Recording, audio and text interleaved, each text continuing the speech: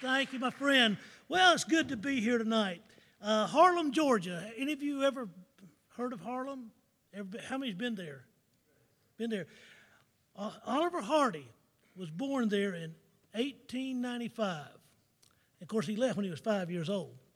Harlem was, when I went to Florida, the chairman of the Deacons, when he heard that they're bringing a guy in from Harlem, he was thinking Harlem, New York. He was concerned. Well, I'm wearing black and red today.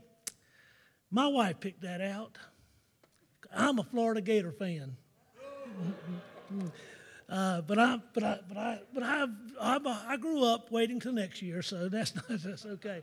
Hey, if you have your Bibles tonight, we're going to look at Matthew chapter 10.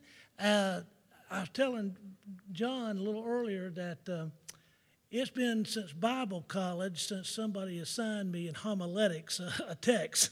And so David gave us a text, so we're going to be looking at a part of the Master's marvelous mandate here in Matthew chapter 10. This is where Jesus is giving courage and confidence for the disciples to serve. You realize that Jesus had commissioned the 12 for ministry, providing detailed instruction regarding the work that he expected them to perform. Jesus told them where to go. He told them what to take. And he also told them how to conduct themselves as they ministered among men and women. Now, Jesus offers some insight into what they could expect as they ministered for him. True to his nature, Jesus was always up front with his disciples, as he is with us, always up front, revealing what they should expect, what we should expect, even though likely it was not what these disciples envisioned or desired. When I accepted the Christ as my Lord and Savior, when you accepted Lord Jesus Christ your Lord and Savior, you had no idea what the journey you were about to take. You had no idea. But God has already mapped it out. Jesus was well aware that many would reject their message and resist their efforts of proclaiming the good news. Now, some of what Jesus revealed to these men would not happen immediately here in this particular passage of Scripture, but each of these men would deal with circumstances just as Jesus described as they served him, proclaiming the gospel. Because once Jesus died on the cross, was buried, rose again, and ascended back to heaven, and the power of the Holy Spirit fell, then these men realized that, hey, there's some things coming that we were not expecting. No doubt these men would remember the words that Jesus told them here in Matthew 10, and they would draw strength from that as they served the Lord throughout their life. In order to effectively serve the Lord, you and I must possess wisdom and courage. This passage of Scripture provides practical insight to those ministering not only in their culture, but in today's culture. As we discuss the various aspects of the text, I want us to think about the courage and confidence that God has given you and I to serve. Notice, first of all, there's a day of obligation. A day of obligation. Jesus points out several areas in which all believers are obligated, and we today share obligation concerning our commission. Verse 16, the first part of verse 16, our commission. Behold, I send you out as sheep in the midst of the wolves. Now, we may choose to deny our obligation to carry out the Great Commission, but it does not change our obligation. It does not change. The task wasn't easy. Jesus was telling these disciples, and just like he's telling you and I, we are sheep going out among the wolves. In the last part of verse 16, we see he reveals our character. He says in the last part of verse 16, therefore be wise as serpents and harmless as doves. Now, Jesus reveals a very different, yet a very distinct characteristics of the believer. We are to be wise as serpents. Now, we had a discussion about serpents, about snakes. And I think you had that, we had talked about a little bit. Snakes are kind of a weird creature. I do not like snakes. One time, my wife was directing a vacation Bible school, and we had a jungle theme, and she had ordered a ton of rubber snakes. Sunday afternoon, I went to lay down and to take a nap, pulled back the covers, and I about had a heart attack when I realized she had put a bunch of these rubber snakes in the bed. Snakes do get in crazy places, don't they? But he said, therefore be wise as serpents, because they realize they need to hide. That's why God created them with cover. But yet we're to live among the world very quietly and cautiously, but always with wisdom. We're to be vigilant in sensing danger, yet we need to be quick to avoid adversity. There are times when we must stand our ground and defend our faith. There must be that time that we've got to do it. But on the other hand, we must not cast our pearls before the swine, engaging in fruitless conflict that will only bring harm and reproach to the cause of Christ. It's very sensitive. Churches get a bad reputation real quick.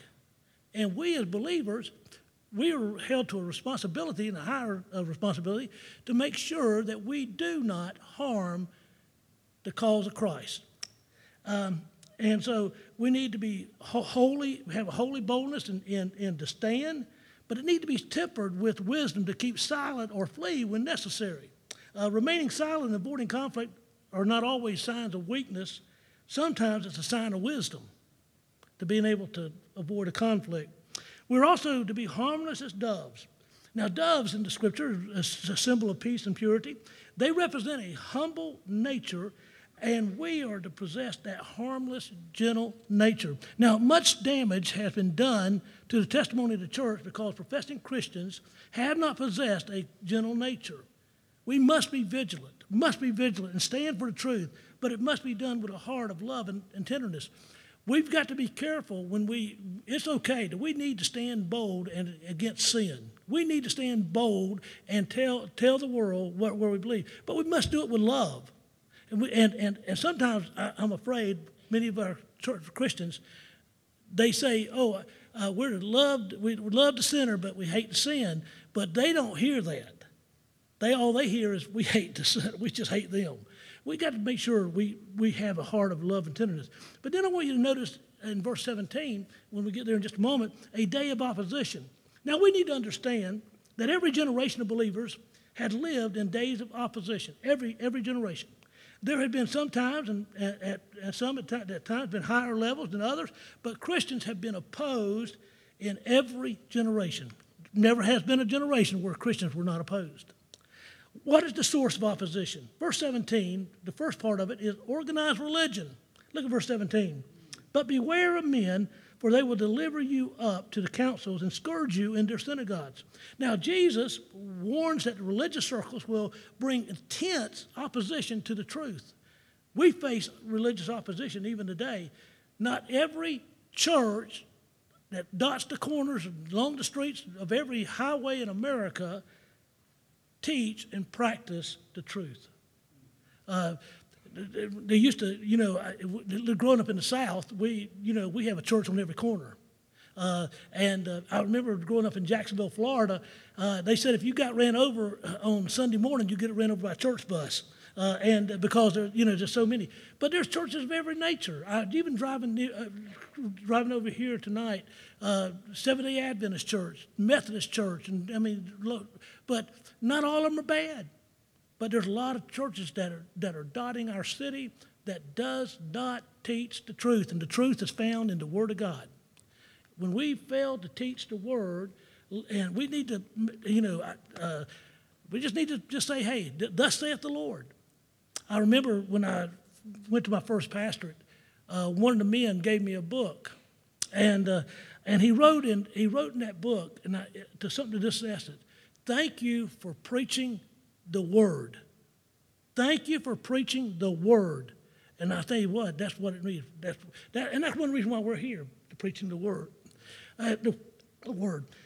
So organized religion. But then also in verse 18, we see oppressive rulers. Look at verse 18. You will be brought before governors and kings for my sake as a testimony to them and to the Gentiles. Now, Jesus is warning them that there would be opposition not only from the religious rulers, but government rulers as well. We're seeing more and more government interference in our churches today. I mean, they're trying to legislate things against the church. I mean, I know our committee have been dealing with the planning committee or the planning commission of the city. I want to tell you something. That's not always an easy task. They're not. Listen, it's easier to get a liquor store than a church. Isn't that sad? But that's where we are sometimes. But here we find in verses 19 and 20, we find that Jesus tells them that when opposition comes, in verse 19 he says, do not worry about how or what you should speak, for it shall be given to you in that hour that what you should speak, for it is not you who speak, but the Spirit of your Father who speaks in you. Now today, as believers, we are now, when we're saved, we are indwelt with the power of the Holy Spirit.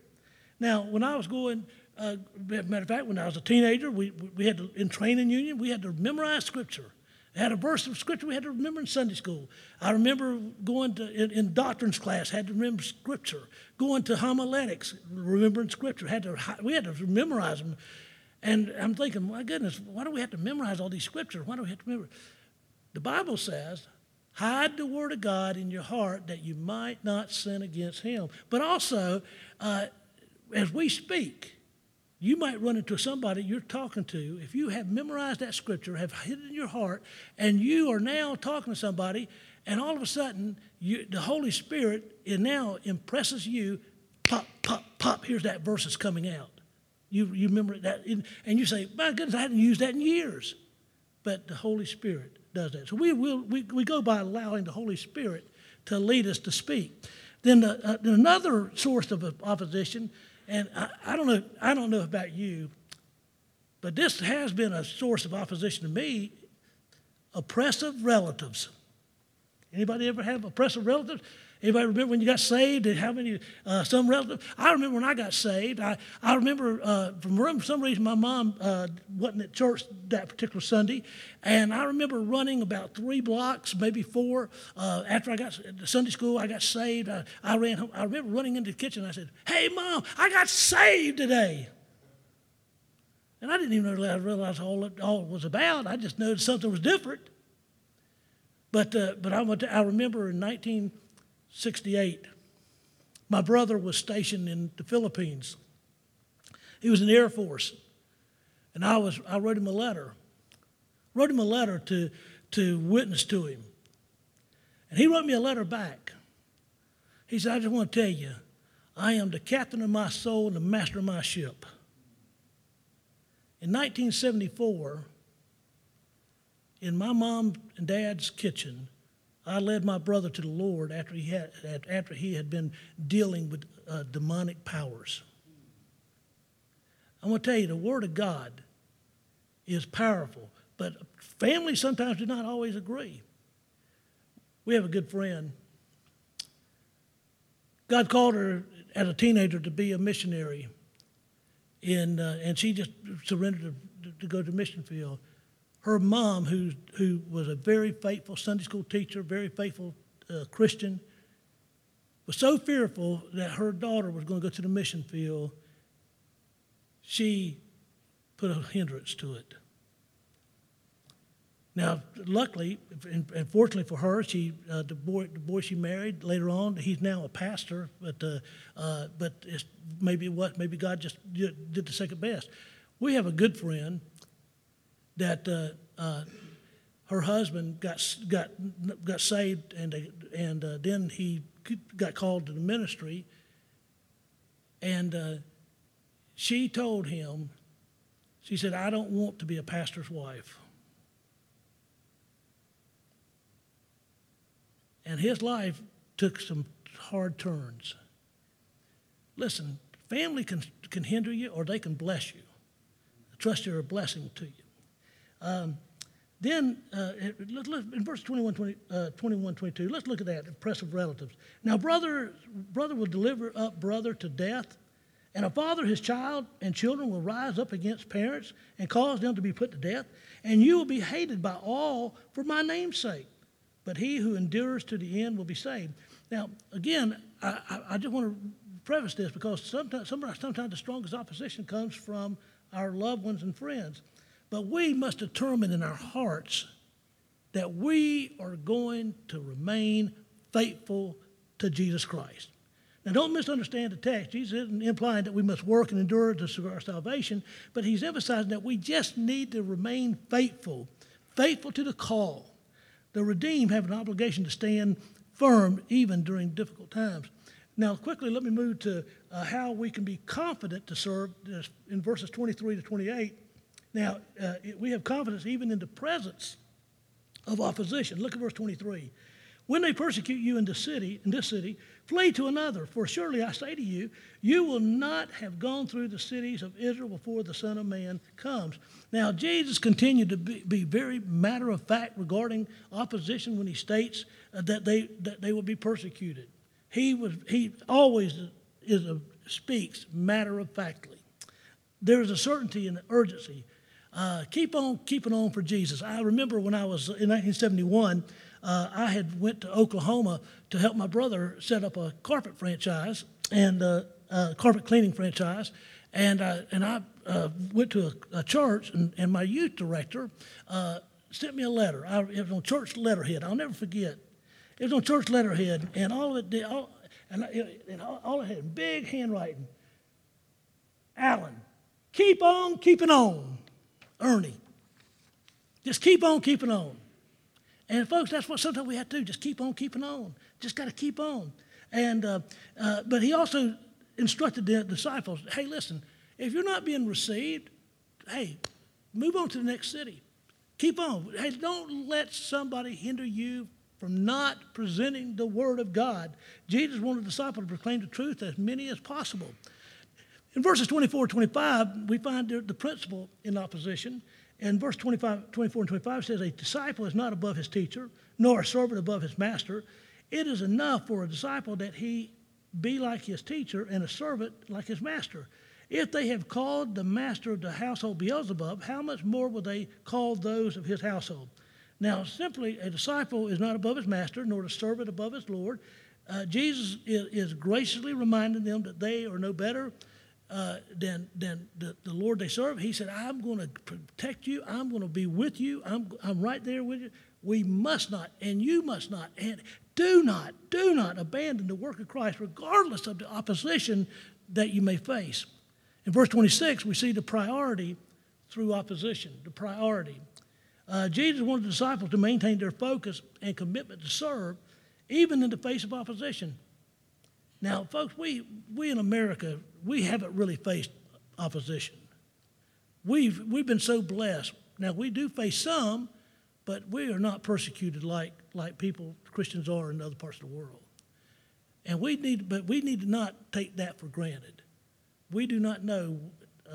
Legislation can change in a heartbeat and can change things. Committed service to the priority. Regardless of the difficulties they are endured, he spoke to the disciples' awareness, verse 26, he said, therefore do not fear them, for there is nothing covered that will not be revealed, and hidden that will not be known. Jesus instructed the disciples to have no fear to those who oppose him. Now, they may seek to bring physical harm or slander their name or reputation, but, the truth is going to be revealed. It's going to prevail one day. The Lord will provide the wisdom needed to overcome such attacks. God's going to vindicate those who followed him. Many who would reject the disciples and their message. Here's the key. There is a judgment day coming. There's a judgment day coming. It might not be on this earth. I was telling the earlier service, I said, R.G. Lee preached that sermon, Payday Someday.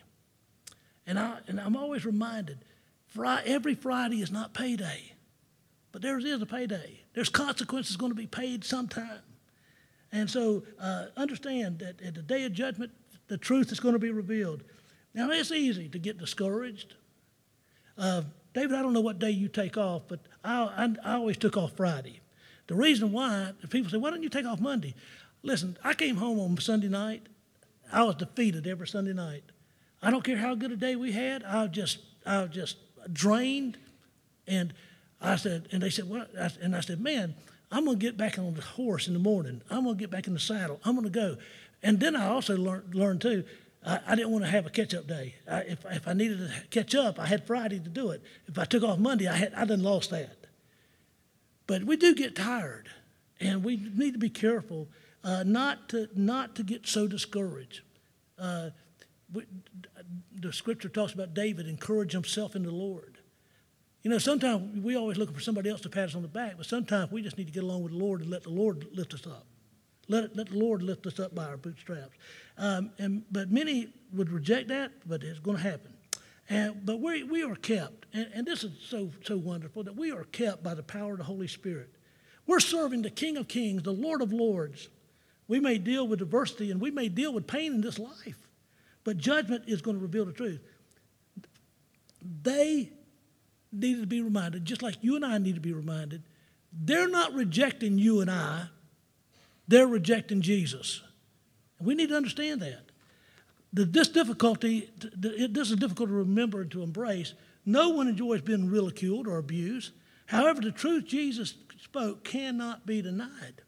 Our loyalty must be to God and to Him alone. Man may have the ability to take our physical life, but the Lord is able to destroy body and soul. I remember when I went with a youth director one time to visit this man, one of the teenagers' father, and I was sitting in the passenger seat, and this guy came out with a gun, threatened to shoot my youth director. Well, if he was threatening to shoot him, he's going to shoot him. He's probably going to shoot me too. And I'm thinking, boy, that was an early experience of that. But at that time, I probably didn't think about it, but now, as a mature, I realized that, you know what? If he'd have took my life, that scripture, absent with the body present with the Lord, is a reality. It's a reality. And we need to make sure that we're faithful, and regardless of the opposition we face. I find it interesting when I study the life and ministry of Jesus, his approach is vastly different than the model most pursue today. Now, many departed from the Lord when he revealed what was expected. Many walked away. Truthfully, we cannot follow Jesus apart from his grace and provision. We need to, there's a lot of churches today. How many of you remember going to a church in the early 60s? Any of you remember going to the church in the early 60s? Things started changing. Change started to take place. I remember in the 70s, then the 80s, 90s come along, and things started changing. And I realized something, Brother David, that I started sounding like people did my adult peers from the 60s. Nobody likes change, they say. Well, I got one for you. How many of you, now y'all, I know, I'm going to get down with you here, okay? Listen to me, okay? How many of you have ever had a home or ever had to use an outhouse? Now, how many of you like to go back to those good old days? Nobody does. I grew up in a house with no air conditioning, so but what I'm saying is that we changed. Men, have you ever had a hip problem where one of your hips just hurting all the time? You know what the doctors say? Take your wallet and put it in the other hip pocket. It does change. Change does happen, but churches need not change the message of Jesus Christ. He's the same yesterday, today, and forever. But the question is, are we confident in serving him today? Are we confident? Do we have the needed boldness and faith to proclaim the gospel in the face of any opposition? You remember, we do have a mandate from our master. Thank you, brother. Well, all of God's people said, Amen. Thank you, dear Alan Yarborough, for that practical wisdom. And I just want to shout an amen to you about your view of the good old days. I don't know about you, but for me, the good old days were this morning and no further back. All right? How wonderful. Good. Well, let me pray for us. We'll dismiss, and I want you to share your love and your encouragement to Brother Allen and to Sheila, okay?